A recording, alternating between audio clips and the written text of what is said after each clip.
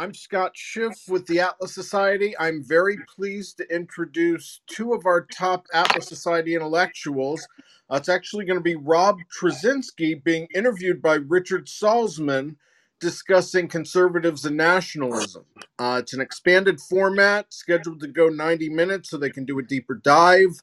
After they've done, so many questions, we definitely want your participation. So we'll bring you up. You can just raise your hands after they get through their first set of questions. We ask you to share the room. This should be a good topic. Thanks, everyone, for being here. Richard, I'll throw it to you. Thank you, Scott, for organizing this and the Atlas Society. Rob, I've really been looking forward to this. I know you've written so much about it, thought so much about it. I think you're influential in this space. Now, normally Rob, can you hear me? I just want to make sure you can hear me. I can hear you just fine. But, we usually do this at the end, but I would rather do in the beginning. Let the audience know where to find your work.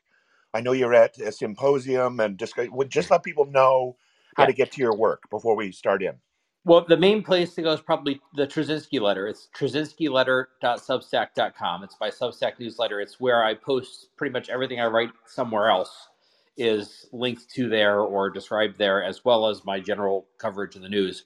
And then Symposium is also another Substack newsletter, symposium.substack.com. And that's one where I focus on political liberalism in this very broad sense. And this is something we're going to get into today of, all these words like liberalism and conservatism have all these different meanings that are used interchangeably when they're not interchangeable. So liberalism in this sense means advocacy of a free society and trying to foster conversations about that among people of different persuasions. Great. And since conservatism is typically put on the right, so to speak, versus the left, there's also, Rob, an interesting engagement over the years with Ayn Rand and objectivism and conservatism. So, yeah, I think at some point I'll ask you what you think of, I think it was back in 1960, she wrote something called Conservatism, an Obituary, which ended up as a chapter in Capitalism, the Unknown Ideal, 1967. But that was long ago and far away. It's still relevant, I think. But why don't we start with this? Our topic is conservatism and nationalism. Sometimes you hear them described as national conservatives or conservative nationalists, sometimes Christian nationalists. If you could, kind of unpack or tell us your over our 30,000 feet, view of, before we dig into the deep, what is this group or this movement and your assessment of it, just broadly? Yeah, so I want to start with a little bit of the context of what's been going on in politics in the last couple of decades. Good. And then go into talking about what does nationalism mean, because it's one of these.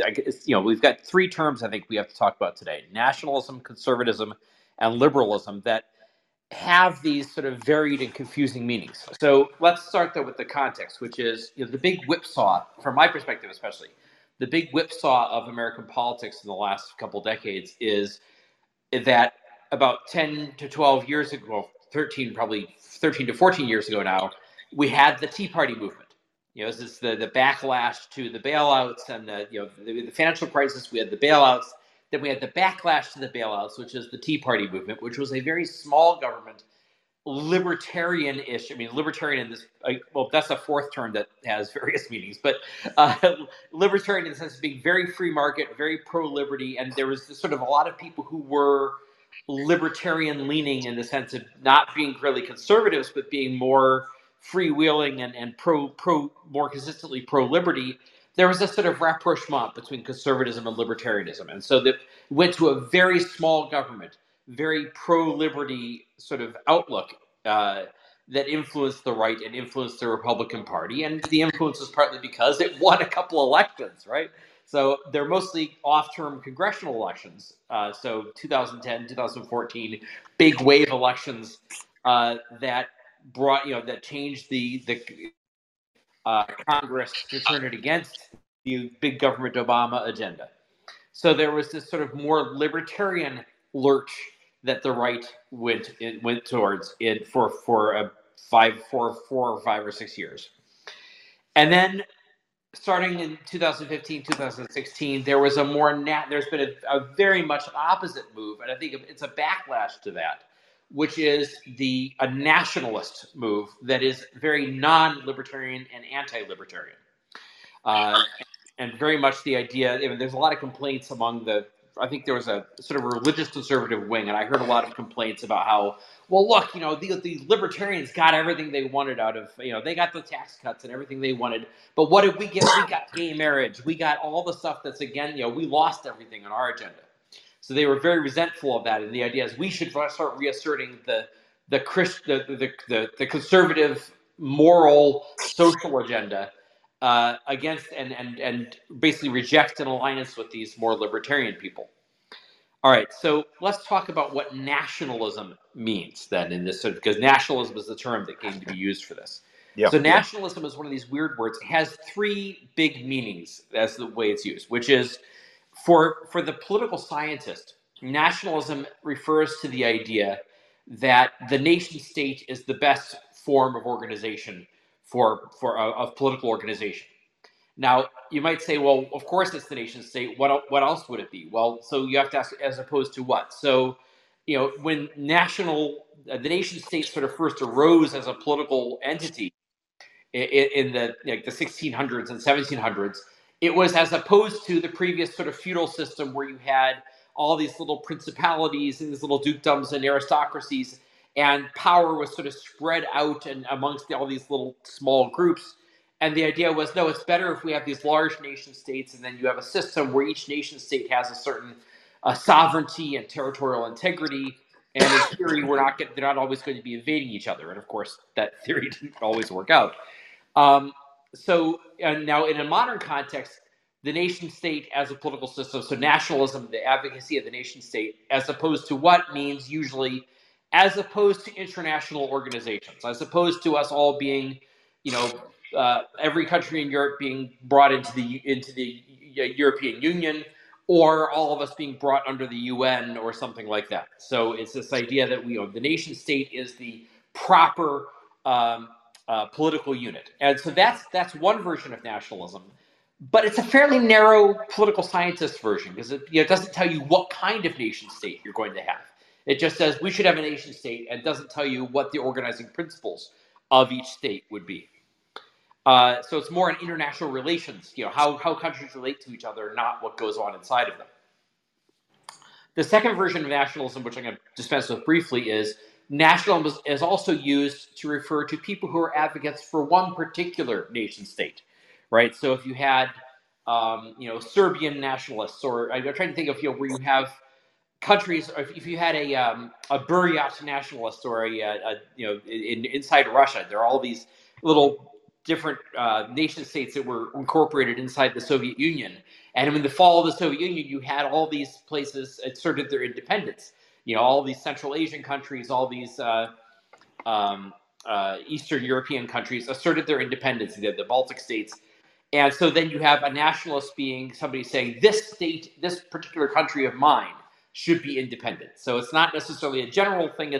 It's oriented towards one particular state that they think should have its independence.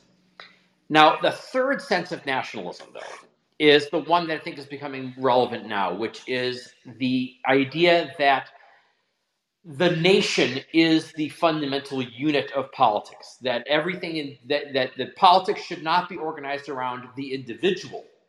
It should be organized around the nation, and that the good of the nation as a whole, should be the primary focus of politics. And so, as opposed to, and this is very much used as in the sense that as opposed to individual rights, as opposed to us all being atomized individuals. They like to say that we're atomized. As opposed to us all being atomized individuals, each pursuing his own goals, we should all be organized somehow to be oriented towards the common good of the nation as a whole, and the greatness of the nation as a whole. So this is a particular view of government that basically says it's the nation as a whole that is the main unit that should be asserting itself in politics, and that everything in politics should be organized around the greatness and advancement and cohesion and unity of the nation as a whole. Yeah. Now, Rob, let me ask you, Rob, this trichotomy is very helpful that you have here. The nation state is the best form of political organization. Your second point about, well, then there's an argument, well, particular nation states are better than others. And then this last point about the stress of the nation as a unit of account, a unit of focus or value versus the individual. Where in this fits the kind of popular view we hear that a nation is something like, this sounds more cultural, I think. A nation is a group of people that share, you know, the typical litany. They share common values, history, culture, religion, maybe ethnicity, and the role of the state seems to be something like states won't do well or survive or unless they conform in some way to this shared group of things, if you will. I remember when Iraq broke up into three different after the war, and someone suggested there should be three different states reflecting the three different religions or groups or something. So, speak a little bit about what about that concept? Is that a legitimate concept, separate from the state, but yet related to whether there should be a nation state? Yeah, that's an interesting question. So, yeah, and by the way, very ironically, the someone who suggested breaking Iraq apart into three separate states was Joe Biden. Was Biden? Yes, I know. I remember I that. know. Yep. It was a particularly bad idea because it wasn't going.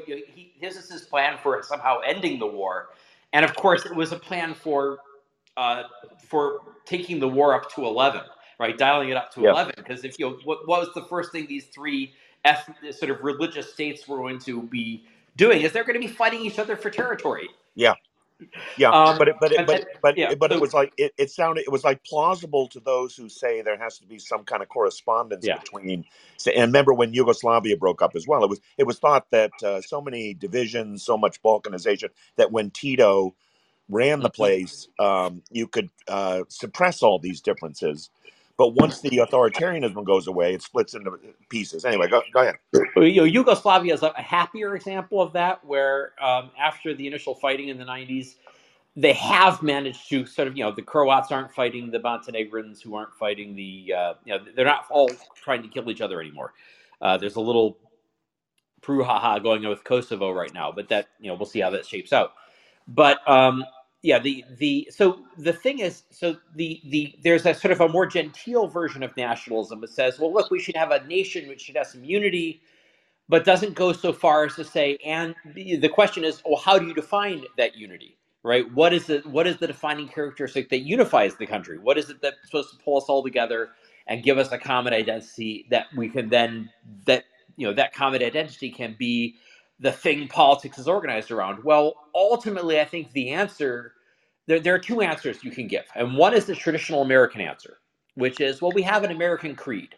We have a civic creed, or sometimes they use the term civic religion. And, what pulls America together is the principles of the Declaration of Independence. And, also maybe certain cultural things. So if you read your Tocqueville, he talks about how the Americans differ from everybody else, that, we're enterprising and we're entrepreneurial.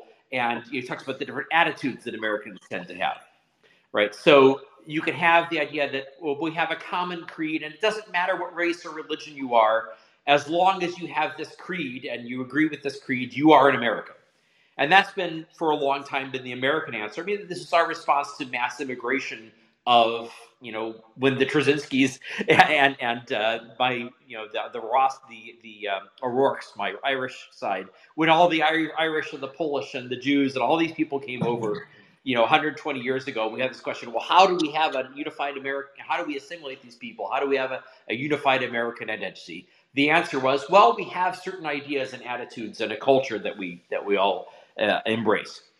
However, among the sort of more hardcore nationalist conservatives, and especially especially as you get off towards even beyond them to the alt-right, there's this mocking thing that so those of us who uphold that old creed say, well, America is an idea.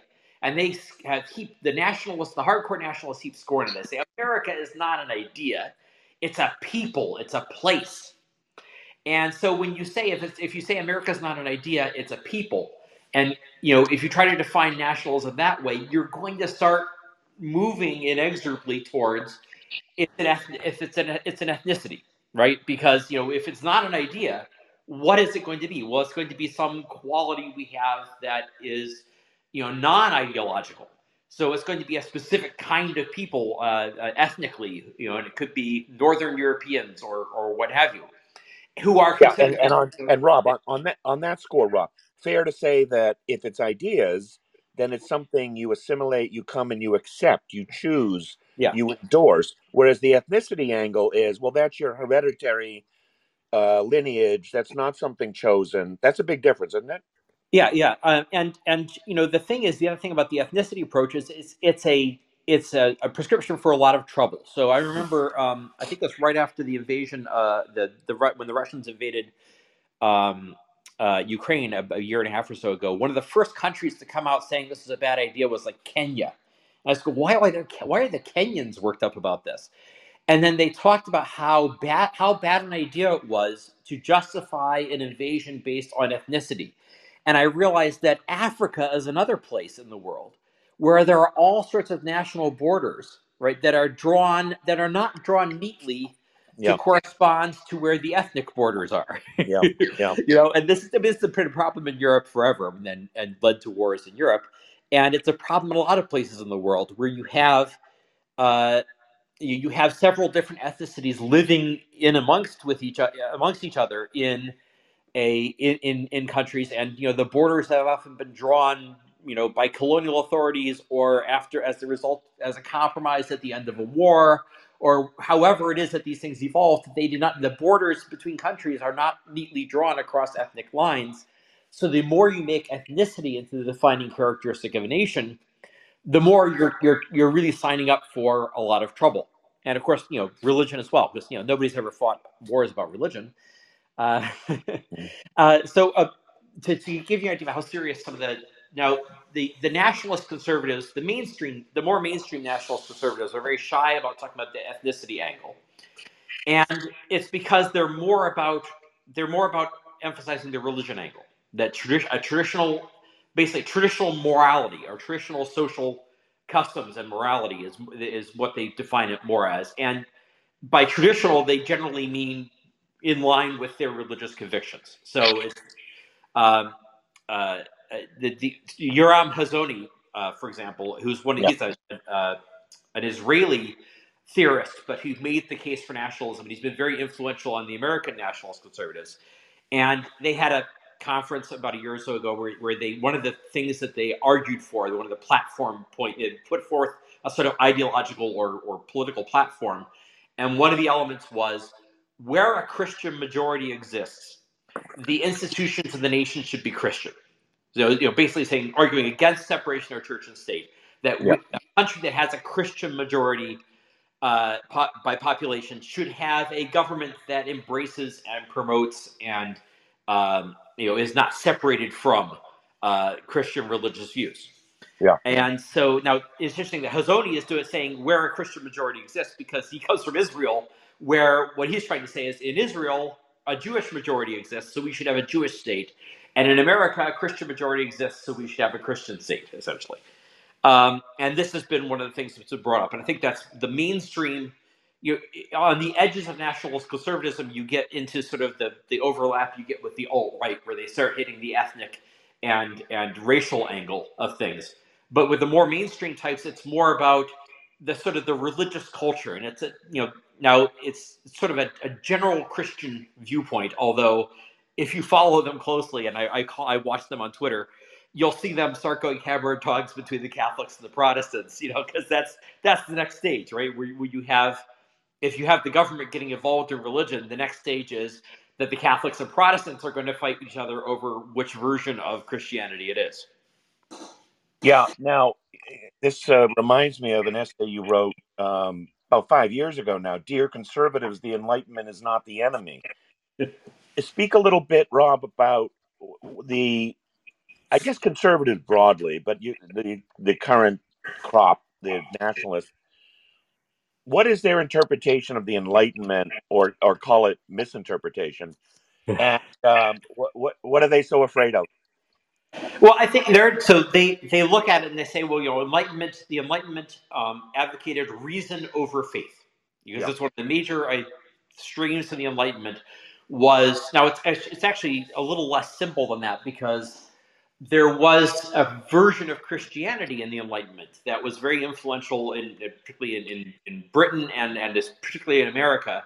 That was this sort of halfway house between religious traditionalism and atheism. It was a viewpoint that basically tried to make a very Enlightenment approach, which had tried to make reason compatible with religion.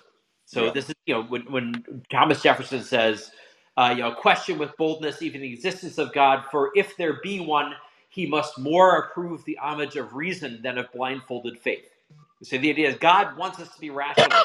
He wants us to believe in him on rational grounds, not on blind faith. That is a very much the religious view of the time that held sway in America.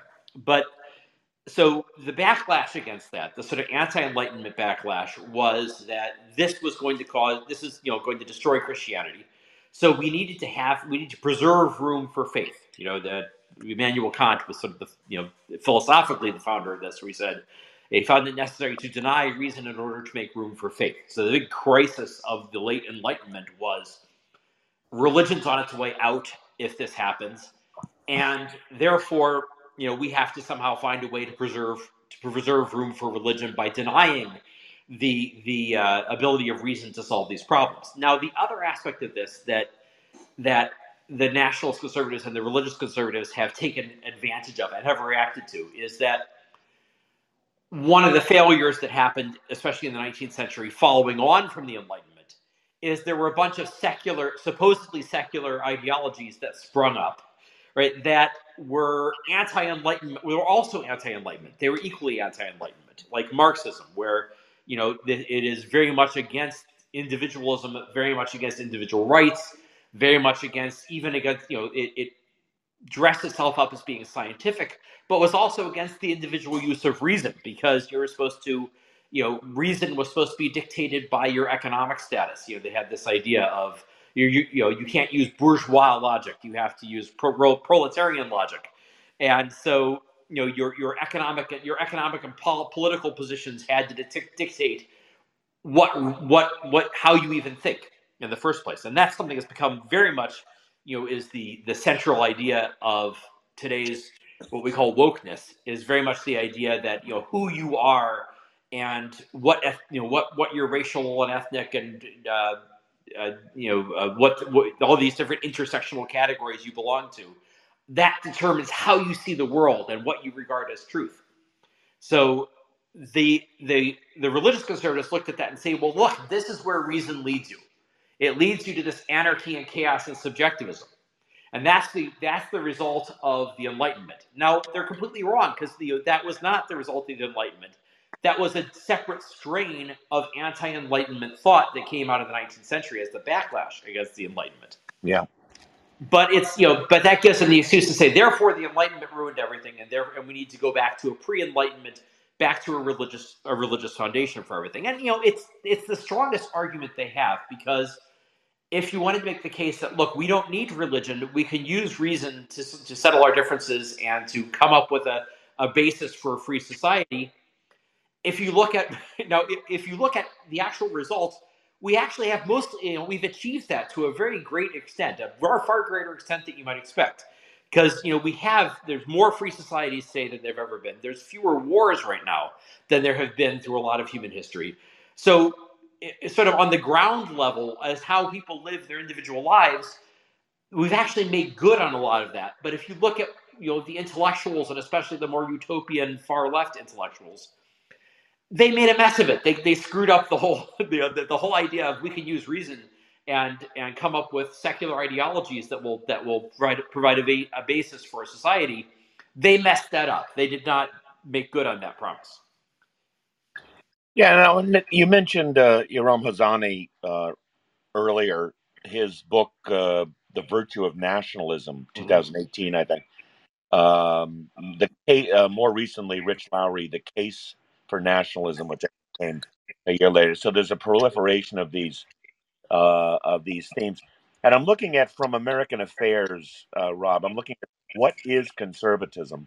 by Hazoni. And it's so interesting. Here's an excerpt. The bedrock of the Anglo-American political order is nationalism, religious tradition, the Bible as a source of political principles and wisdom, and the family, unquote. And interestingly, in this very long essay, he says John Locke, and you dated, I think, very correctly, the Enlightenment is roughly 1689, book came, and 1789 when the French Revolution occurred. He's saying Locke was not the basis for American liberalism, liberal in a good sense, and he's citing people like John Selden and John Fortescue, and you look at the dates, and the dates are like 14th century, 15th, 16th. Names most people would not know, because I think you could argue that they weren't very influential. And here's the key. I find in the essay them saying the key to their thinking was they denied the Lockean view that there were universal principles of reason available to all, and as well universal right. And so is that part of the tradition? Is that part of the argument you're hearing now, that they're basically saying do not be cosmopolitan, do not be internationalist, do not be one worldist, because that assumes all humans, have access to real rights. Have you heard this argument? It's in Hazoni's. Yeah. So, well, the funny thing I find about the nationalist conservatives is that they have, especially the American nationalist conservatives, have a basic problem, which is the founding of America, the founding of America as it actually happened doesn't conform to what they want to argue for. So they have to sort of search around and try to find a different founding that fits better with their viewpoint. And so you're right, that Hazoni finds all these guys from through 200-300 years earlier, before America, or I think who's the guy, Sohrab Ahmari was talking about going to the Louisiana Territory, that was not founded under the French. And finding things in there where basically it was founded under the French, under the Louis, under the kings, where you had this integralist state where the state and the church were wedded together, throne and altar, and he looks to that as well. That's an alternative founding, and we could go with that as our tradition. So here's where I think it's a good time to take a step back and talk about some of these other terms that are ambiguous. So conservative and liberal, right? So, and liberal is the one that I've focused on. I'm on possibly a quixotic attempt because this has been tried before, but I think the time's kind of ripe for it of reclaiming the word liberalism, because I think that the biggest mistake the conservatives ever made was letting the left call themselves liberal. Right, so liberalism in its original meaning meant advocacy of freedom. That's the word comes from the Greek root word for freedom. So it meant advocating a free society. So and political scientists still use it this way, and it's often used this way in international affairs where we're talking about different kinds of social systems and authoritarianism versus liberalism. And it doesn't mean whatever the left happens to want right now. It doesn't necessarily mean the welfare state. Liberalism in this context means a free society. It means you have individual rights. You have various. You usually have representative government. You have a system where this power of the state over the individual is limited in some way. Now, it's used in a very ecumenical sense by the political scientists because it refers to a lot of European countries that have fairly big government in some respects, but which have some basic limits, and they have a certain freedom of speech and political freedom and representative government and various aspects that we would think of as a liberal society.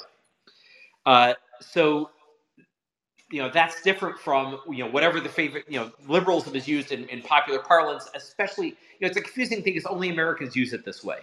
I actually tried to get a British author to argue. I went to get a British author to write, and she's a little more sort of to the left on economics, but I wanted her to write in favor of liberalism in the other sense. And she like stumbled over it because in the British context, liberal means pro free market. Yeah. And in Australia, the Liberal Party is the pro free market right wing party. Right. So Americans have this weird thing. We're the only ones for whom liberal, and extreme liberal means basically a communist. And if you go to the communists, the funny thing is, if you actually talk to a real live communist, who do they hate most? The liberals, right? Because they are the ones who want freedom and individualism, and they're not hardcore enough about the power of the collective over the individual. Yeah, and Right.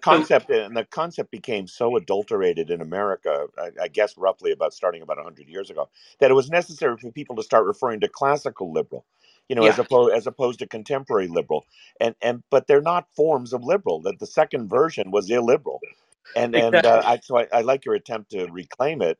Similarly, the word progress or Mm-hmm. progressive. Oh yeah, because How terrible that the statists, that the socialists would grab the word progressive as if they're for progress when they're actually for regress. But what is it? Stephen Pinker has a line about how nobody hates progress more than progressives. yeah, right. So let me ask you whether just to give the best possible, I don't know, sympathy to these worries, people who basically just love America, Mm-hmm. love her traditions, worry that she's eroding, deteriorating. Is the argument close the borders, accept no one coming in because they won't assimilate anymore, right? They're not here to assimilate. They're not here to assimilate and embrace, but rather to pollute, to what is it called? Replacement theory. There's concern Yeah. about that. Xenophobia. We hear them accused of that. What part of this, Rob, is what might we be sympathetic to because we too love America and Right. her ideas, or is it just really because it isn't really the same as the nationalism of the 30s with Hitler, Yeah. Italy? Make that distinction, if you will. And so, what are we talking about here in terms of distinctions? Yeah. So I want to get to immigration in a second because I think Okay. Okay. it's really closely relevant to this. But I'm going to start by Yeah. talking about another term, conservatism. What does conservatism mean? Yeah. Right. So conservatism and American conservatism has always been a weird version of conservatism compared to other countries, because in the American, if you're trying to preserve the American system and the American ideas and American traditions, well, our traditions are in a way radical. Our traditions are liberal Yeah. in that broad political philosopher sense. So it's very weird that that to be a true conservative in the sense of wanting to preserve the American idea and American systems and what's uniquely American, you also have to be a classical liberal. So that's the sense in which like somebody like George Will is and the people who I think that's why I think I came out, I know you did, out of the Reagan era, where that was sort of the paradigm for a lot of conservatives, is the idea that, well, we're trying to reclaim Yeah. the legacy of the founding fathers. We're trying to reclaim this legacy of liberalism, a country defined by and based on individual rights. Yeah. And they were also relatively pro Enlightenment. And I know that around this time in the 60s and 70s, there's I think Bernard Bailyn came out with a book called Yeah. The Ideological Origins of the American Revolution. Yeah. It was Yeah. very influential, and it was basically him going back and finding all the old pamphlets and all the old writings, and not just Locke, but all the pamphleteers and people who were active in America at the time, and finding out what their ideas were. And it's all these Enlightenment ideas, and Enlightenment ideas about reason and about the individual rights and the freedom of the individual, and these Jeffersonian ideas, and that. So if you were an American conservative, the odd thing is you are a traditionalist in favor of something that was a break from previous tradition in certain important respects. Yeah. So the thing is, though, that a conservative overseas has generally been, a European conservative. You get these weird things too. I remember shortly after the fall of the Berlin Wall, it's the early '90s, somebody referring to the conservative hardliners in Russia who were communists, right? Yeah. Because Right. what they were trying to conserve was the Soviet Union. So it's all very relative. But in a European context, conservative has generally meant I'm in favor of some form of monarchy, or I'm in favor of ethnic uniformity. I'm in favor of whatever the traditional rules of society and identity of society was, often religious. And this is at a time where, especially in the 20th century, when Europe was rapidly secularizing, right? That they were trying to say, no, let's preserve the religious traditions of this country. And there were all sorts of, I think there's some interesting things that happened. There were like schools, quote unquote, the school wars that went on in I think in Belgium or something like that, where they had, the Catholic schools had been the traditional place people were educated, and then you had these new public schools that came up that were secular, and this war between, should our kids go to secular schools or Catholic schools, and they came up with a compromise based on that. So that's the sort of issue that is generally, and you think of like, the Jean-Marie or Marine Le Pen in France. Now there are odd things though that happen. Like, for example, I was an advocate of Brexit, of Britain coming out of the European Union. Not on the sort of nationalist, traditionalist grounds, but on the grounds that I thought people would be freer and have more control over their lives without being sort of subservient to the EU bureaucacracy. So that was my view as well. Yeah. Yeah. The European Union is just another one of these maddening things where I think there's actually the original idea behind it was terrific, which is it emerged out of the common market, this attempt to say, let's lower the barrier to trade. Let's make it easier for people to trade and easier for people to work back and forth across these borders. Yeah. And also, especially after the fall of the Berlin Wall, there was a sense that, look, Europe has, the Europeans basically had tried to twice during the 20th century, and they almost got around to it a third time. They had tried to kill each other en masse. Yeah. So the idea was, let's not do that ever again. So let's have this transnational union where we all work together peacefully and we keep ourselves from going back to war ever again. So I sympathize with that, but it became, it was being done by a bunch of, sort of left-wing statist, big government, central regulating types. And so it also became highly bureaucratized and centralized and not very answerable to the voters in all these individual countries. And so I think that's sort of the problem with the EU, is that it's a great idea, but implemented on sort of the wrong lines.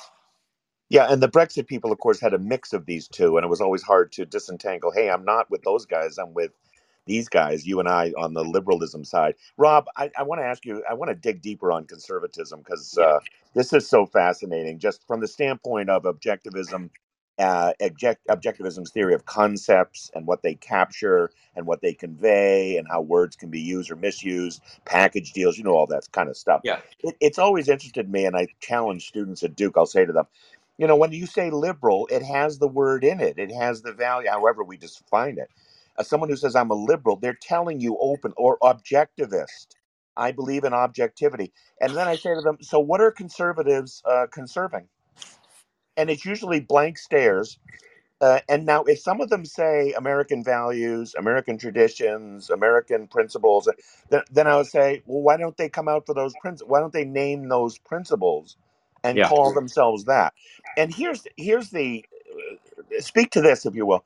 It's a kind of a paradox, because conservatives are seen as intransigent, rock-ribbed, fixed, unchanging, actually against change, against alteration, right? But if all they're doing is conserving whatever their opponents have done over the last 20 years, they're actually a moving target, aren't they? They actually embody whatever the other side is doing, but with a leg. Yeah, have you noticed this? It's very odd. That is the long-standing criticism of conservatives. Is basically, once something gets to be 30 to 50 years old, it's okay. If it's new, you're against it. Once it gets to be 30 to 50 years old, you're in favor of it. Like, for example, look at conservatives and Social Security, right, or the welfare state. They will not. They'll nibble around with reform of it at the edges, but if the top conservatives right now are all like, no, we are never going to touch Social Security, even as the system's about to go bankrupt. Yeah. So the problem is, so the third sort of version of conservatism I would name, which I think is actually the dominant one in practice, is conservatism really just is not an ideology, it's an attitude. And the attitude is, things were better when I was a kid. And this it's a well-known bias that people have, and people have studied this, they've measured it, so what tends to happen when you remember the past is you tend to forget a lot of the bad stuff and you remember the good stuff. And so things that happened 30, 40, 50, things that happened when you were a kid tend to look better than they really were. And often that's true too, because when we're kids, we're not engaged with all the issues. Yeah. We are often shielded from it by our parents. They don't let us know all the bad stuff that's happening in the world. So we tend to think, oh, everybody, the nation was much more unified. Everybody agreed with each other, or people weren't so obsessed with politics, or people didn't talk about sex as much. And it's like, well, no, they didn't talk about sex around you because you were 5 years old. Yeah. That's one of my pet peeves, is that every baby boomer is convinced that nobody talked about sex before 1965. Yeah. Uh, Right. right, But because but that's when they came. That's when they got old enough to find out about it. that's really that's really cool. The whole I just jotted this down. Nostalgia. The whole kind of idea of nostalgia and in a kind of biased way, misjudging. But how about this, Rob? I mean, if you ask someone, say in I'm trying to pick a good time, say before World War One, so 1913. If you asked an American about the nostalgia, they would say, "Oh my gosh, I'm so glad I'm living right now. It's so much better than the Conestoga wagons or whatever. Now we have trains. Now we have this, that. We have cities and stuff. Isn't this the power of nostalgia, if you will, and therefore feeding into conservatism? Doesn't it heavily depend on whether the culture seems to be going up or down? I mean, I, if it's in a truly improving condition, say the century before World War One, people would not be nostalgic for 100 years prior. But is it more plausible that they would say today, not because they're just getting older and cranky and get off my lawn and that kind, but that they actually do notice a decline? well, I'm going to say a couple things about that, which is, I think you'd be surprised. Now, on the other hand, the they say like 1920, if you were looking at things 1910, 1920, there was so much like vast visible progress in a Yeah, way that perhaps is more hit you over the head visible, yeah, transcontinental railroads and right, skyscrapers and all of that. yeah. The progress was more like spectacularly visual, so maybe it hit more. But I really recommend, there's a guy, I've interviewed him a couple times, Louis Anslow runs a website called the Pessimist Archive. Ah, And cool. what he does is he finds out there's no complaint people are making today about how the newfangled world is messing things up. There's none of those complaints that is new. They've all been made before about something that we consider totally innocuous, like the Yeah, bicycle was going to destroy things. yeah. Or the telephone would end letter writing and Yeah, everything. or Or, if you think today, what is the New York Times associated with? It's the famous New York Times crossword puzzle. Well, he yeah, went back and found an article in the New York Times talking about how crossword puzzles are ruining everything. yeah, So this has always been a phenomenon about things were better in the past, and these newfangled inventions are just ruining everything. And you can find that from and you literally can find that they search old newspapers. You find that stuff going back every 20 years. I found a great one about how was it today's men are a bunch of sissies and they're not real men, real right, tough masculine men right. like they used to be in my age. And you Yeah, can find one of those articles yeah, written in every single time throughout yeah, American history. It's a so it is there is a certain amount of that, and also some of the nostalgia that happens right now. I mean, the thing that's astonishing to me is a lot of the people who are nationalist conservatives are more or less my age, or give or take 5 or 10 years. And there's a bunch of them are talking about how much better things were in the 1970s. And I'm thinking, do you remember the 1970s? The yeah, 1970s were terrible. If you were to pick one decade out of the last 100 years to be nostalgic about, that would be the last one I would pick. Because yeah, it was rising crime and yeah, the yeah, hippies and tie dye and bell bottoms, and the fashions were terrible. I mean, the economy was stagnant. There were gas lines. You had to you have to go wait in line to get gasoline because there were shortages. There was inflation. Everything was terrible in the 70s. But and I've noticed this in Donald Trump, because Donald Trump's not an ideological person, so he's not going to have a really ideological version of conservatism.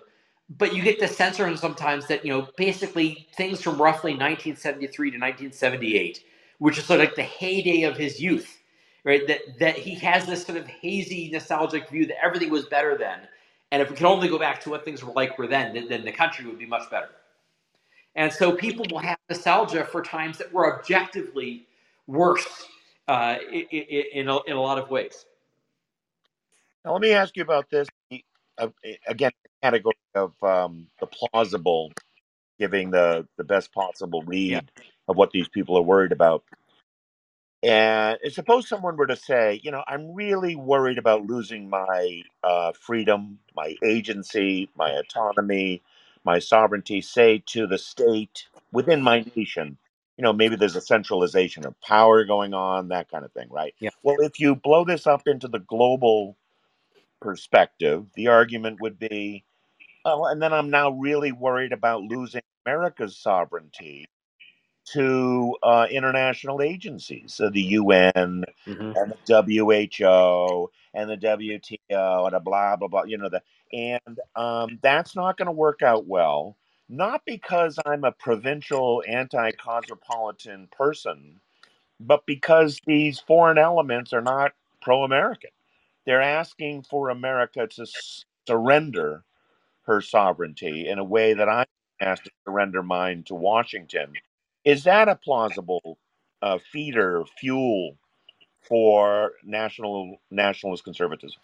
No, absolutely, 100%. And I think that's what gives nationalist conservatism oxygen, because people are looking for an answer to that. I mean, what you just described, I agree with all of that. I don't want America being, absorbed by some of these international organizations, because they are mostly based on highly statist premises. Like a lot of these environmentalist initiatives are coming from international agreements and international organizations that are trying to push them here, and a lot of them are anti-American or un-American in their outlook. Now, Yeah. and so I think that the thing is that the best argument for the right has always been the left, Yeah. right? Because the left manages to, they have an amazing ingenuity that no matter what happens, no matter what the right does, the left has this amazing ingenuity in coming up with something even more dreadfully unappealing to present to the, Yeah. so like, Bruce Jenner puts on a dress Yeah. and you have to call him Caitlyn and say he's a Yeah. he's a woman, or that sort of thing. I mean, they come up with stuff that's just so insane that they are like, it's like they're deliberately trying to drive all normal, sane, rational people to the other side.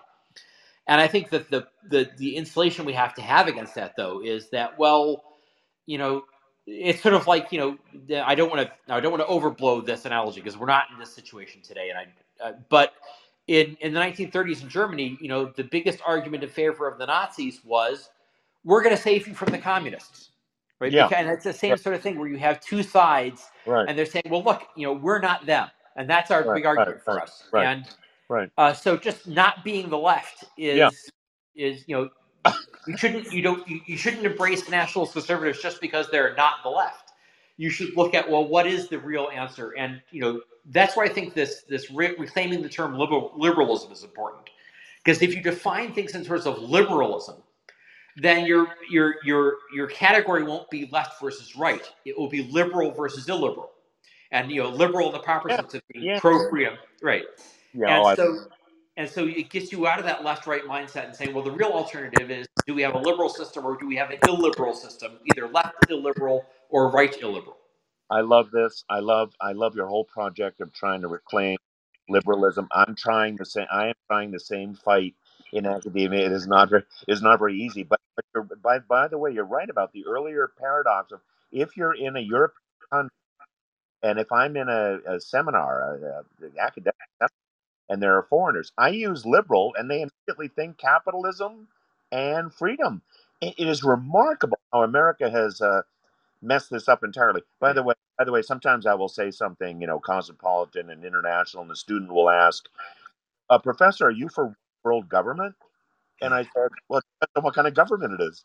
I mean, when we got the United States of America, there were people who resisted, saying, "I don't want a federal level. I want the 13 states."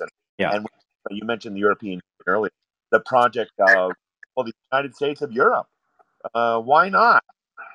Why not would be, this is not 1707. The why not is, the United States of Europe are going to be socialist, are going to be statist. They're not going to be Lockean American goals. So that's what you're emphasizing with so much. It isn't so much the level of, I don't know, the level of governance. Is that what we're talking about?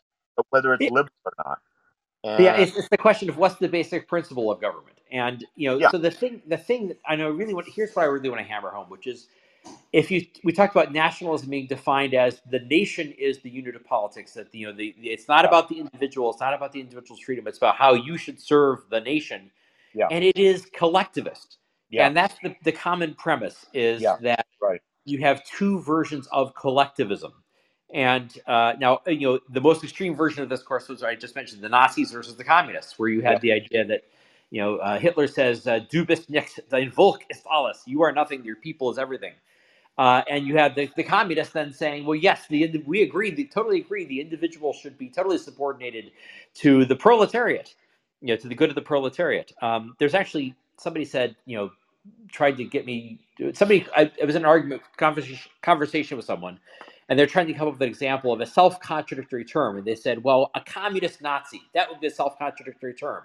yeah, And I said to them, no, actually, that was a well-known phenomenon in the 1930s. They were actually called, the term used for them is they were beefsteak Nazis, because yeah, they had the term beefsteak Nazi. This is the term. The original term was in German. It was used by the Nazis to describe communists who came over, because the idea is they were red on the inside and brown on the outside. yeah. Brown is wearing the brown shirts. So they were wearing brown shirts, but they were red on the inside. So they were beefsteak Nazis. and So how it, and people how went it, back and forth between the two quite frequently at the time. yeah, and the Nazis is a contraction, of course, for national Yeah. socialism. So when the Soviets come along and say, well, we're against that because we're international socialists.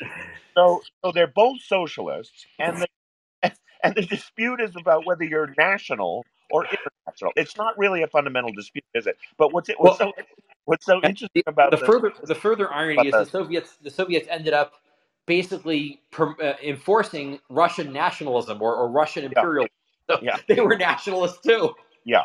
And of course they could pose as, well, we're the ones who believes in universal human, I'm not even going to say rights, but liberation. Yeah. It was workers of the world unite, not workers of Munich. And so interesting, because Hitler here is a nationalist, right? But he ends up invading a bunch of other countries, violating a quote international order, but on the grounds that I have found Aryans in other countries. So what you mentioned earlier, the ethnic tie, the idea that nationalism is, well, where are all our ethnic people? Borders be damned. Now, borders be damned. Same thing with Ukraine, right? They'll say, well, Crimea is like Russian, so we get to invade. Borders be damned. That's part of this. That's part of the 1930s nationalism, at least. But the today's nationalism of the Trump variety, isn't it America first? We're not going to engage in foreign wars. We're not going to be adventurous. That is a bit not a bit. That's a lot different than the Hitler type adventurism, right? Oh yeah, it is. Unfortunately, I think a lot of my view of this is that a lot of the isolationism, I don't want to use that term, but the anti-interventionism Yeah, of the yeah, American right, it's similar to the anti-interventionism of the left in the 20th century, which is they don't want to intervene because they're sympathetic to the people who we would intervene against, good. right? So Yeah, there's a lot of back then it was we don't want the America going off to Vietnam, yeah, not because we're against America, being going outside its borders, but because we like the North Vietnamese yeah, government. yeah, We want yeah. the communists to win. Hanoi Jane. Yeah, we want the Yeah. Viet Cong to win. Yeah, So there are a lot of nationalists who are very, yeah, I think, particularly with regard to the current war, they're very sympathetic to Russia because they see it as. There's one particular version that was a rather extreme version I come across recently. mm, A guy who did self-described reactionary, mm, who wrote about how, well, we have to support Russia is a model, and he hedged his bets a bit. He said Russia is a model yeah, because what happened, and the big thing he cites is that after the collapse of the Soviet Union, polls showed that Russians went from being like 30% Orthodox Christian to being 80% Orthodox Christian. mm, And that shows this is that it's been a religious revival, and that's why we have to support them, because they have revived their traditional Christian views, yeah, and they're a vehicle for that. And so it's that sort of thing. Idea if the goal is to revive traditional religion, revive a traditional morality, then they look at Russia now. I think very in rose-colored. Russia has always, in the 20th century, Russia was the place where leftists looked with rose-colored glasses and Yeah. saw what they wanted to see, and a lot of people on the right are looking now and looking to Russia, and not all of them, but it's mostly goes the other way. But some people on the right are looking to Russia and seeing it with rose-colored glasses as this is a model for reviving religion in the culture. Now, you mentioned earlier, Rob, nationalism. I think this is a very profound point on your part, that nationalists of whatever stripe see not the individual, but the nation as the unit of value or the unit of account, so to speak, that should be focused on. And it strikes me as like an intermediate position between, well, shall it be the international realm, or should it be the individual or the family? No, we got something right in between, roughly in between nationalism. But I ask you this: have you noticed that the nationalists, the ones I read, they will continually, repeatedly denounce what they call hyper individualism? Yes. And to an objectivist ear, we love individualism. We know that the trader principle tells us this does not mean atomism. It does not mean being a hermit, or antisocial. But the emphasis they place on the family as it's not just the nation, but the family unit, part of religion, part of faith. Do you think that's feeding their love of nation? It's like coming out of what I used to call families mini collectives. They resist the individual. The family is a collective. The nation is a collective. Is that part of a continuum they're onto?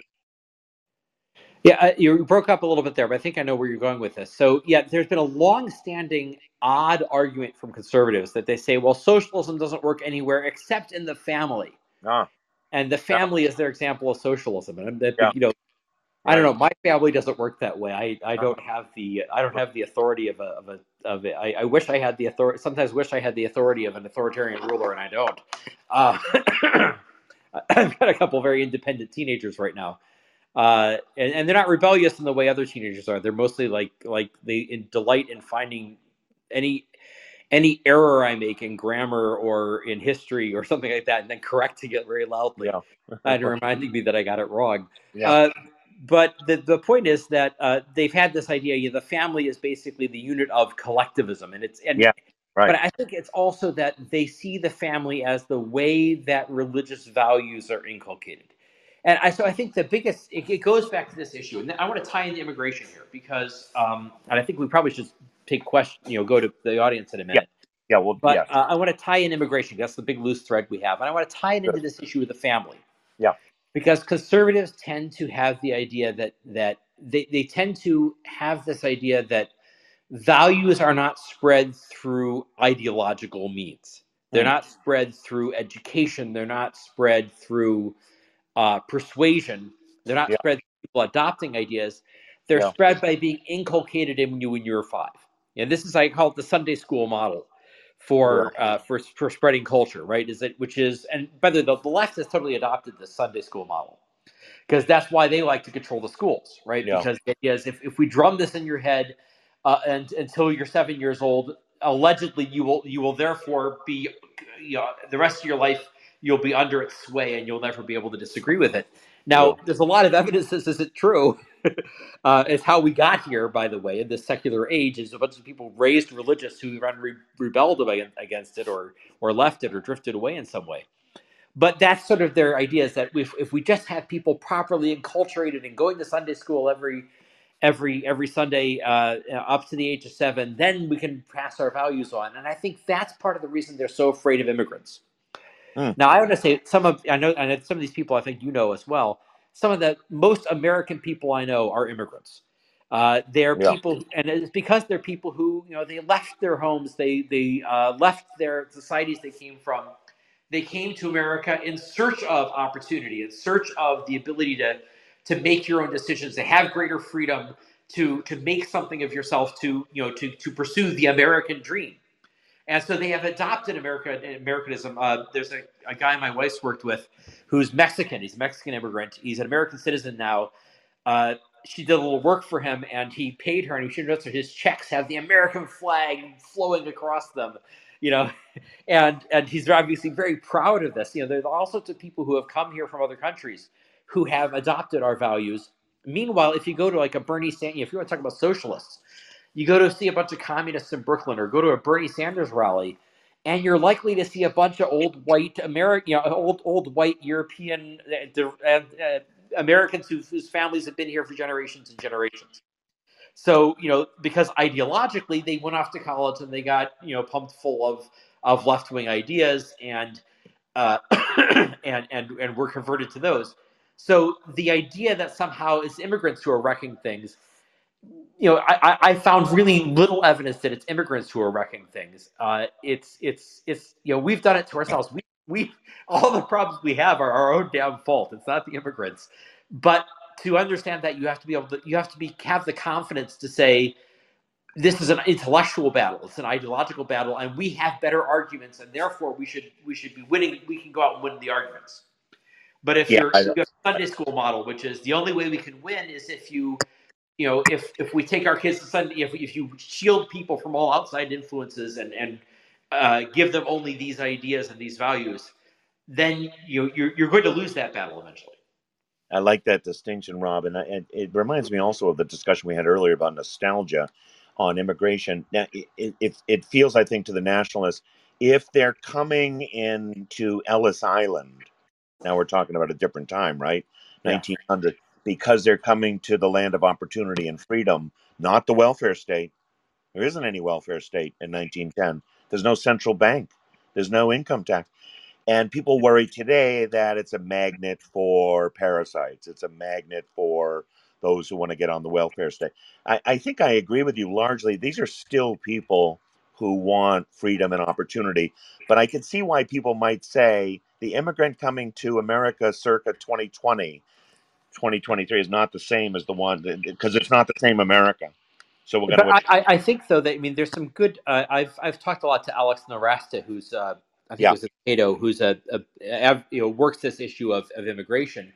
Yeah. And there's a lot of evidence that the people who come here are very they start businesses, they're entrepreneurial. Oh yeah. They're not criminals at a higher rate, and depending on how you look at the data, they actually are criminals at a lower rate. They're not on welfare at a higher rate. So there's a lot of evidence that that's actually not true. That it's the same. And but by the way, I've looked into occasionally, how people got hysterical about the Irish and the Polish. My forebears coming over. Yeah. And one of the big arguments, like 100, 120 years ago, is, and you can find old political cartoons on this, is that all these Eastern Europeans are socialists.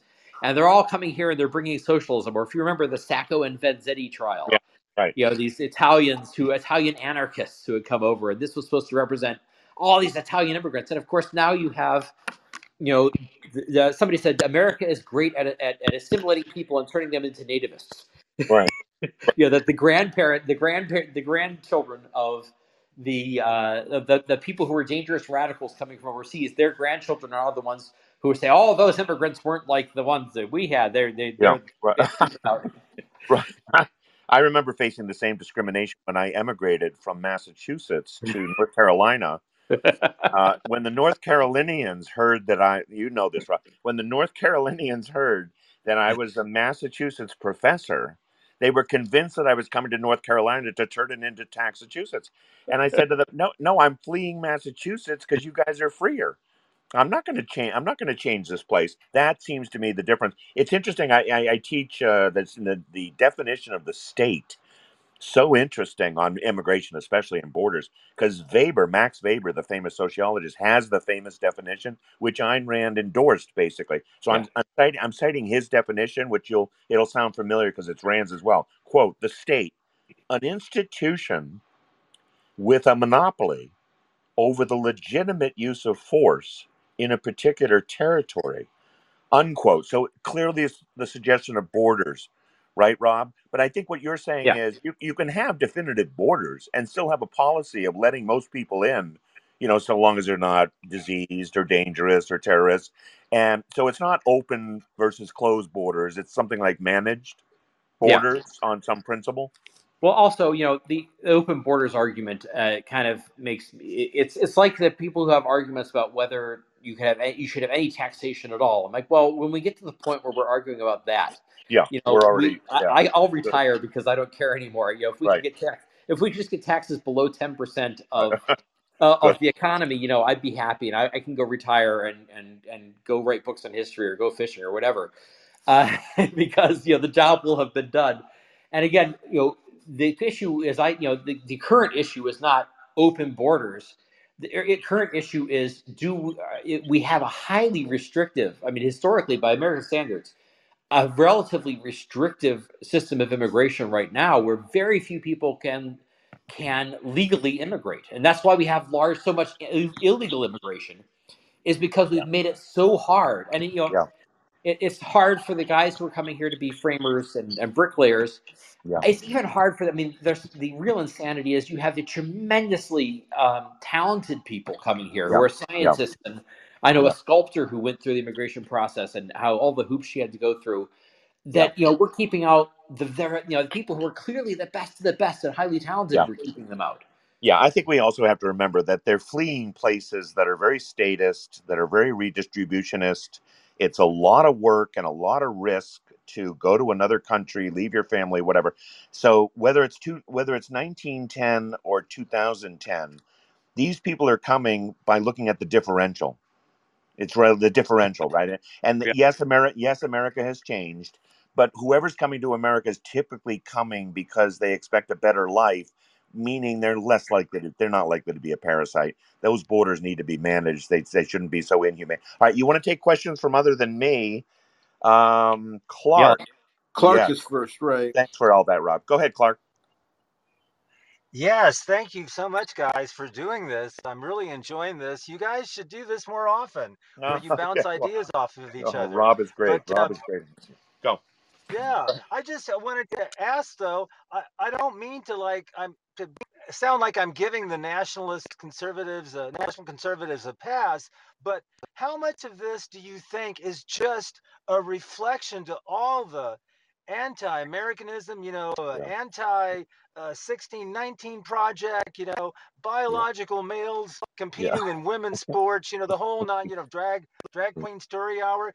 So these national conservatives, like everyone else today in America, they don't really believe fundamental ideas are important. So they think that in order to counter all that, the antidote is God.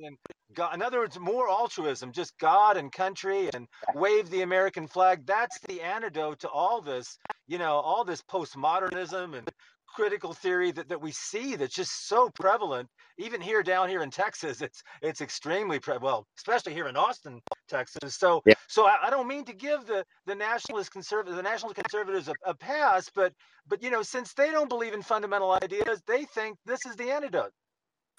Well, yeah, I actually, 100% agree that somebody needs to punch the hippies. Hippie punching is the term that's often used for this in politics. That the left is so obnoxious that somebody actually wants you to come out. I think this came out of John McCain's campaign in 2008, where he said something about punch the hippies. Yeah, that the left can be so obnoxious that people want somebody who's going to punch the hippies. And I sympathize with that too. They're infuriating, but part of it too, I think, like I said earlier, Richard and I, we're more from the Reagan era, so we remember the time when you had the original hippies, the original wave of hippies, and you had everything go to the left, and everything became crazy, and it was, I think, even more anti-American than it is today. Agreed. In terms of the whole Vietnam, Ho Ho Chi Minh. Ho Chi Minh is going to win. It was a chant used by anti-war rallies in the 60s and 70s. Where they were basically in favor of America's enemy in the war very openly. So at the time, though, what we had as the response to that, as the backlash against that, was Ronald Reagan, who was basically a classical liberal. Now, not super consistent. He was a politician. So, but by the standards of the age, Richard and I are on the same side of thinking that Reagan didn't get enough credit. But he had his faults, but by the standard of his era, he was way far out pro-classical liberal compared to what. Yeah, Thatcher as well. Yeah, so if you want to backlash against the left, yes, Absolutely, and this gender stuff is totally, especially is I mean, this gender stuff is particularly annoys people because it's one of those things where they really work hard to try to get you to say something that is obviously not true. So there's it's an epistemological insult that's in a lot of the gender stuff that when they say Bruce Jenner is a woman, they're trying to get you something that you can see with your own two eyes is very obviously not true, but they're going to say you have to affirm this, you have to say this, or else we'll destroy your life. Their power to do that is actually greatly overestimated, but they do get people to fold on that. So I think that creates the sense that we need a backlash. But the question is a backlash in favor of what? What are you going to go to as the answer to that? And we've had much better answers to it in past iterations of the political right. Yeah, and Rob and I have a great colleague, Stephen Hicks, who's written a book on postmodernism. And postmodernism, I think, Clark, to the extent you're referring to, hey, these people are reacting against crazy, arbitrary relativism. Anything goes, black is white, up is down, wet is right. And it's almost, as Rob said, it's almost like they're punking you. It's almost like an Ashton Kutcher show, punked. We're going to say this right to your face. Now, what kind of humiliation are you going to accept now? And the alternative to relativism would be some kind of fixity, absolutism, either or, black and white. And interestingly, objectivism has that. Yeah. I mean, it's not dogmatic, but it's certainly not relativist, right? It's certainly not subjectivist. And what I think Rob and I are so frustrated about is we understand this yearning for rejecting relativism and postmodernism in favor of some kind of fixity, but they go right to religion because religion does give them fixity and dogma and here's the rule and commandments. It's the way it is. And it's so sad because there is an alternative to relativism which does not, require dogmatism and does not require a skepticism. So interestingly, because the postmodern, if modernity, Rob, modernity to them means the Enlightenment. Yeah. So the postmoderns want to go get rid of the Enlightenment, obviously, right? But the religionists are basically pre-modern. Their view is go medieval. Well, and Like also, we're the only ones left saying, "Can we please be modern?" if you go to some of the nationalist intellectuals of today, they are actually kind of postmodern in the sense that their view is itself relativist in the sense that they say there is no universal principle, because that would be nationalist. If there's a universal principle applies to everybody, that's internationalist. Right. They basically have, it's the kind of the Hegelian approach Yes. where it's relative to your nation. So they're trying to say if you're an American, you have a certain culture that's appropriate to you. If you're Israeli, you have a certain culture that's appropriate to you. If you're Russian, you have a certain culture that's appropriate to you.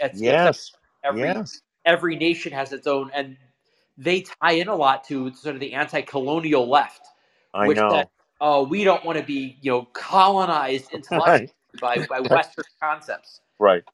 Okay, Monica, you're next. Hi. So I guess I want us to be careful about not framing conservative values as medieval.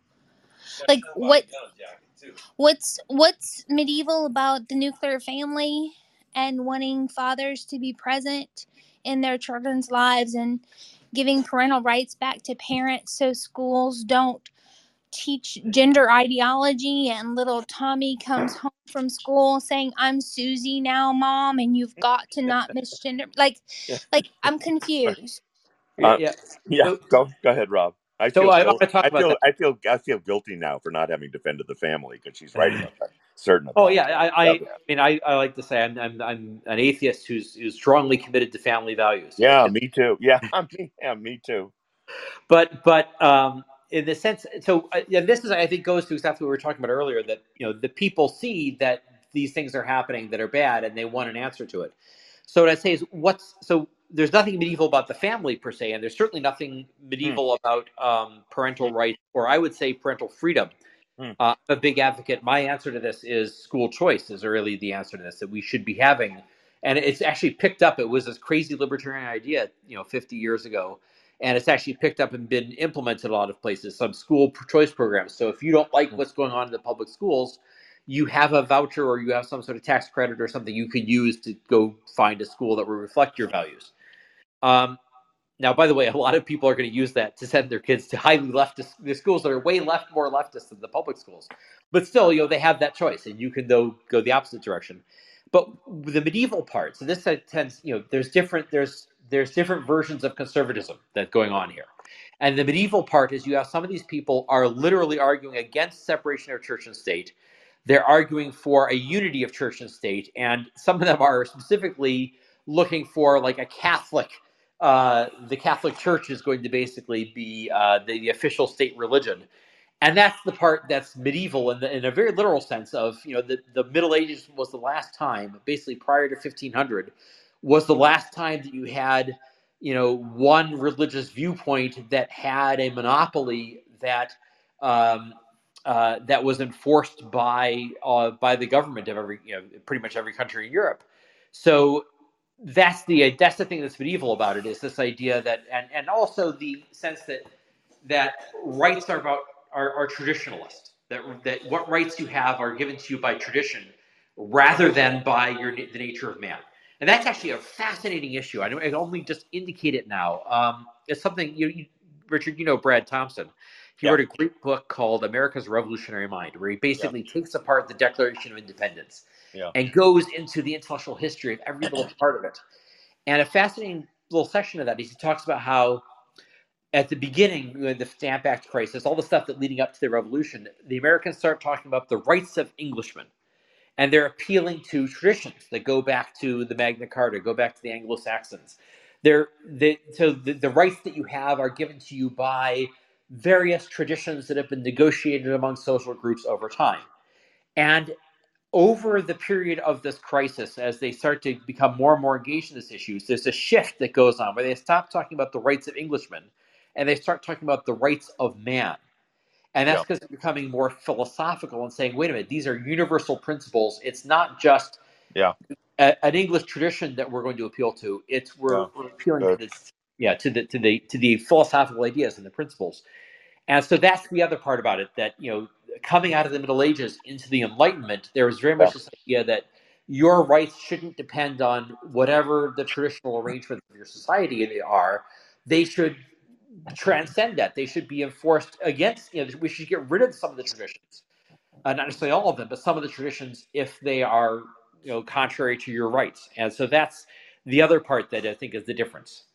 Yeah, Monica, your point about the nuclear family is so important.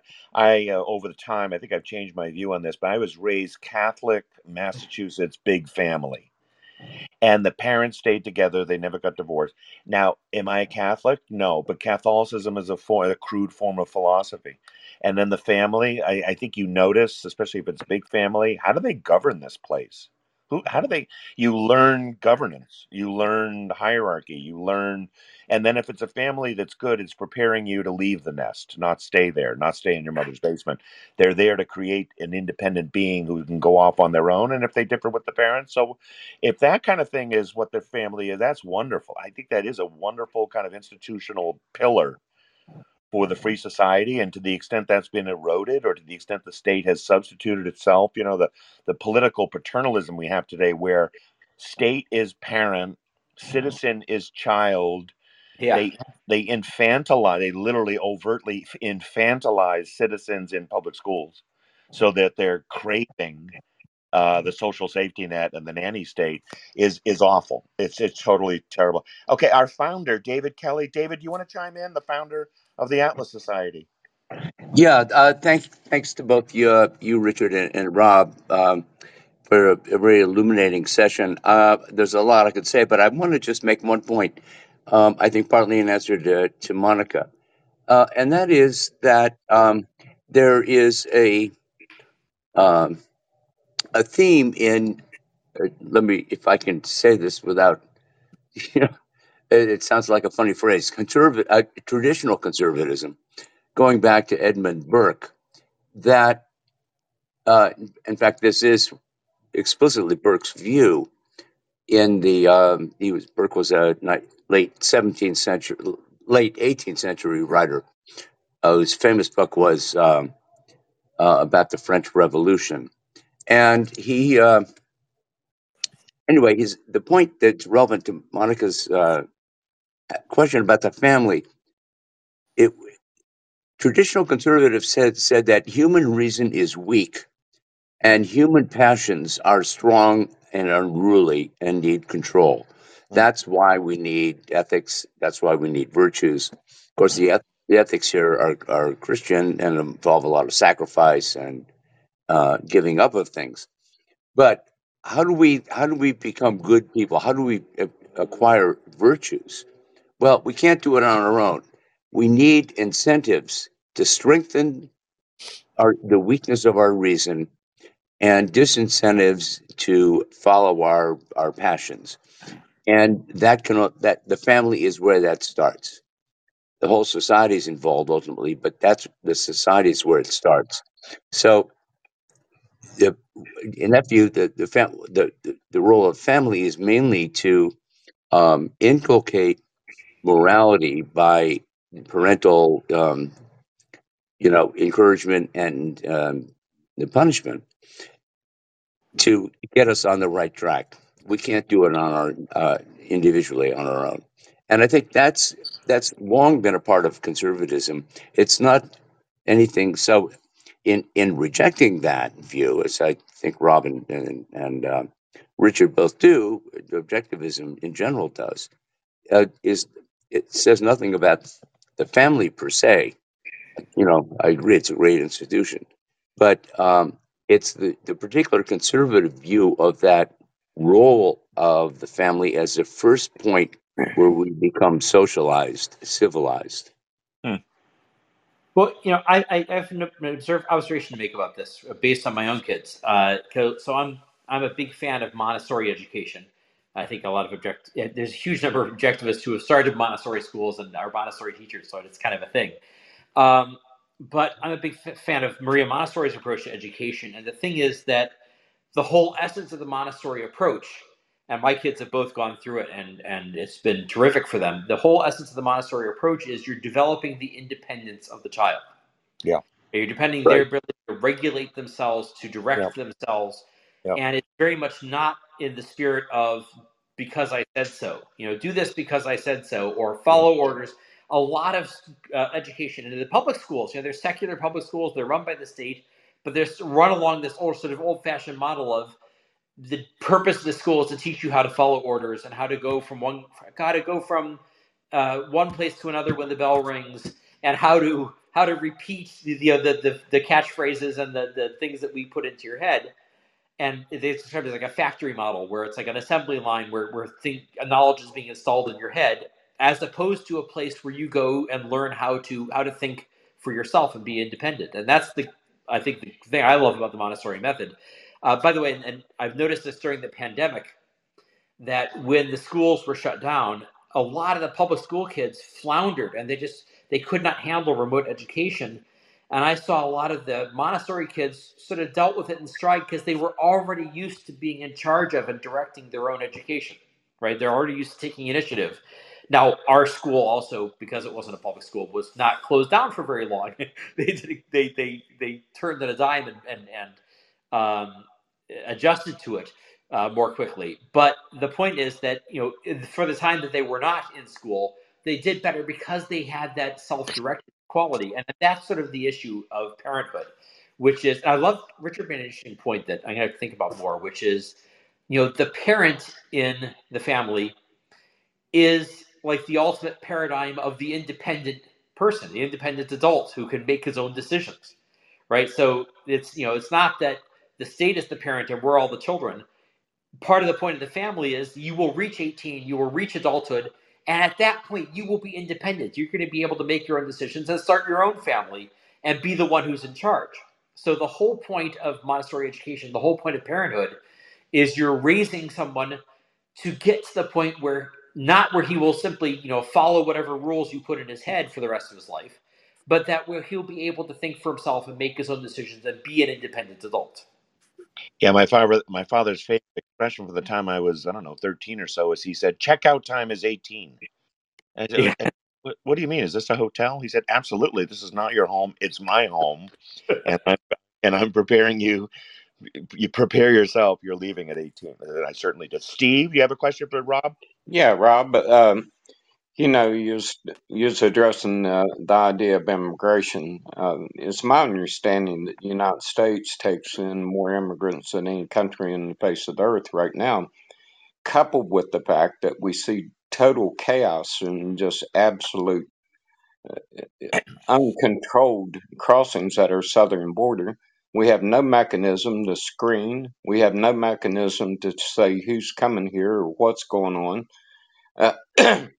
And coupled with the fact, some people in this country have more invested. My people come to this country in the late 1600s on both sides, and they put blood, sweat, and tears. One of my grandfathers served with George Washington in the Revolutionary War. Some people have more invested in this experiment, and they don't see anything wrong with all the generations that have put blood, sweat, and tears into the building of this country to have some kind of mechanism to make sure that it's not arbitrarily wrecked. And I just don't see anything wrong with that. Rob? Okay, so let me deal a couple things with that. One is, the fact that your parents came, your ancestors came back here in the 1600s. They put a lot of blood, sweat, and tears into this, but so did a lot of the immigrants who've come along. I mean, so did my grandparents and great grandparents who came here. So did a bunch of the people who have come here more recently. They've worked very hard. Oftentimes, they've disrupted themselves. They've been refugees or coming from war-torn places. They've lost everything and they've come here, and what they have when they get here is something they built up by their own work. They're not coming here and taking something from you. They're adding something of their own. What was it? Thomas Jefferson wrote about the when he was writing this. So he was writing this against King George because he said, look, it wasn't the government that brought us. It wasn't the British government that brought us Americans and made America work. He says, America was founded and firmly established by the effort of the people who came here. And he says, for themselves they fought, for themselves they won, and for themselves alone they have a right to hold. That was the line that he uses. It's great, one of these great lines. It's in a summary review of the rights of British America, which he wrote before the Declaration of Independence. And anyway, so the point is that he said, it wasn't the collective that did this. It was the individuals that did this. And I think we should offer the same deal to anyone who comes now. You come here and you work, you start a business, you bring your talent here and create something, and you too can add to this greatness of America. I think the myopic part is that there's this huge amount of talent. Here's an example. 5G. So people go plenty. Well, how is the Chinese are building a lot of this equipment that is going to use for 5G, the sort of newest, greatest, best, fastest telecommunications? Well, one of the crucial patents being used for that is from a Turkish scientist who studied in the U.S., came up with this important idea, mathematical idea, as a graduate student, couldn't get a visa. So he went back. He was sent back to Turkey, and then ends up selling his patents to the Chinese because what choice? We kicked him out. We didn't let him stay here. He would have been working for an American company that would have had the patent if he'd stayed here. So again, we are by saying, oh well, what my parents did 300 years ago, we're ignoring what some new person coming here could do now that would make this country better and more prosperous. So I think it's a myopic. Let me ask Oh, you wait, this question, Rob. Steve, we're going to have to cut it off there because we only have 2 more minutes. But that was a really great question, and I just want to close with alerting people to first of all, as we said at the outset, make sure you subscribe to the Tracinski letter. It's just fabulous, and Rob's other work at Symposium, which I think is on Substack, right, Rob? Also on Substack. Yeah. And Discourse magazine. But to get all these things, if you can't remember, just go to the atlassociety.org and look for About and Scholars and Fellows, and you'll see him there. And then also, if you can do this, man, you really should go to this. We are, as Rob and I and David Kelly and others, Gulch Summit, the Atlas Society is having at Nashville, Tennessee, July 27 to 29. If you know students, they can be actually up until I think age 27 or so. So that could be more than students can go, or if you're a potential donor, you can go. But check that out. Go to our website and check that out because Rob will be speaking at that. David will be speaking on Get Real, Objectivity and Objectivism. That's one of the talks. And Rob will be speaking. What's your topic, Rob? I'm looking. The Virtue of Selfishness and the Selfishness of Virtue. Yes, that's one of them. And the other one's about art, about the objectivist And view. about art, exactly, right. So go to the Atlas Society and see if you can get to that event. You'll love it. It's going to be very dynamic. It's going to be very fun as well. And it's only 2 or 3 days, and I'll be there as well. We're welcoming you there. Rob, I learned a lot. I always learned a lot from your writings. You are so tied into the current literature and the movement, conservatism. Any last thoughts on this? Has more to do with our relationship with conservatives. I think you wouldn't say they're a lost cause. Are they worthy allies? How would you classify what we do with conservatives now? Well, the conservative movement contains multitudes. It's always been many things. It's always been a ideological coalition. So Yeah. I briefly flirted with calling myself a constitutional conservative at one point because I'm like, I can get behind conserving the Constitution. But I think that it's your question, the thing you brought up, which is conservatism means, well, what are you trying to conserve? It can mean different things depending on what you're trying to conserve. Right. And so I think what we need is Americanism. We need, conserving what America was originally about and understanding that, which is it was a liberal society. It was a Enlightenment society. And then one thing that I think answers what the fellow was just talking about, how do we preserve this, is Reagan's point. We're one generation away. We're always one. Immigrants or no immigrants, we are always the ultimate immigrants are our children, right? They're coming along and they are going to replace us. That is the real great replacement that's happening. They are going to replace us. And so, having the ideas and understanding the ideas and understanding the history and understanding what it is that made this country great in terms of the ideas that were embraced and how we can improve those ideas and make them better. That's the important thing to make sure that goes to the next generation. And I think that's the thing that hasn't been done that needs to be fixed. Wonderful. Rob, thank you again. Thank you, my friend. Excellent stuff. Thank you all for joining. We'll talk to you later. Yeah, thanks everybody for coming. This has been great.